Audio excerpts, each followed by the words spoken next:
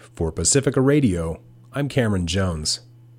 Homeland Security Secretary Jay Johnson has reassigned the leader of the Transportation Security Administration and directed the agency to revise airport security procedures, retrain officers, and retest screening equipment in airports across the country.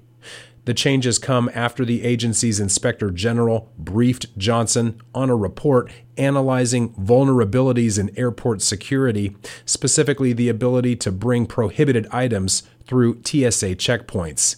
Agency officials say Homeland Security agents posing as passengers were able to get weapons past airport checkpoints 67 out of 70 attempts, a 95% failure rate.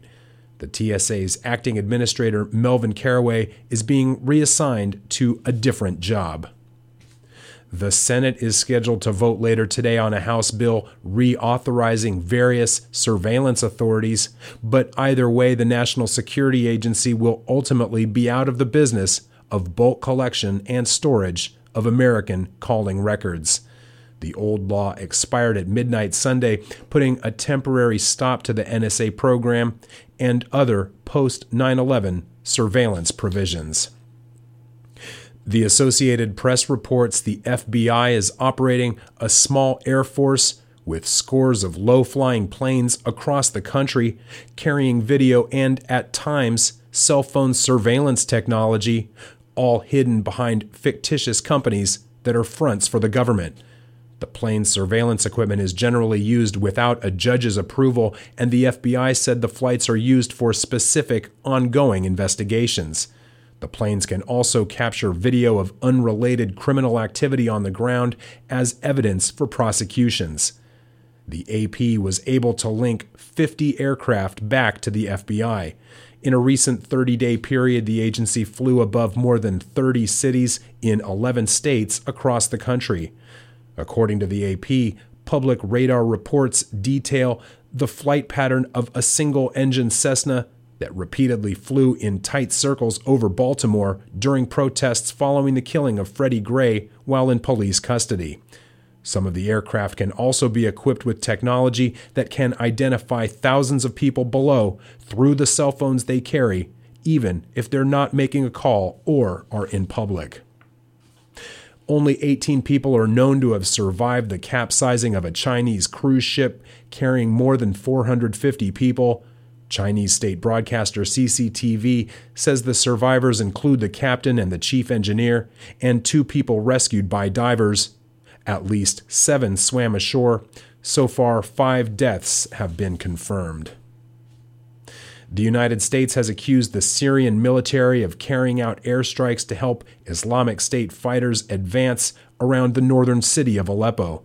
The U.S. government says it has information that suggests a joint strategy by IS and the government of Syrian President Bashar al-Assad.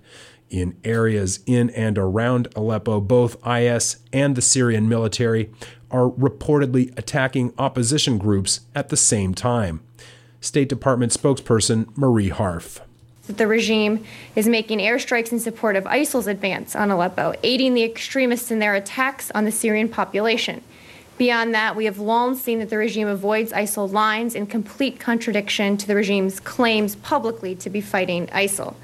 Syrian officials have previously dismissed as nonsense allegations by Washington and Syrian opposition activists that the Syrian military has helped Islamic State's fight against rival Syrian insurgent forces. The British-based Syrian Observatory for Human Rights says IS controls half of Syria. California's latest monthly report on water use is expected to show if residents have finally responded to the drought severity. The State Water Resources Control Board today releases data showing how much water communities saved in April.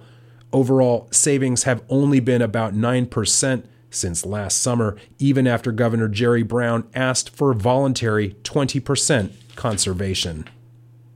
The California Senate has approved a plan to again raise California's minimum wage, lifting it to $13 an hour in 2017, then tied to the rate of inflation after that. The proposal comes just 2 years after Governor Jerry Brown signed legislation giving California one of the highest minimum wage rates in the nation. It's currently $9 an hour and will rise to $10 an hour in 2016. The California Chamber of Commerce has labeled the bill a job killer. I'm Cameron Jones, and you're listening to Sojourner Truth on Pacifica Radio.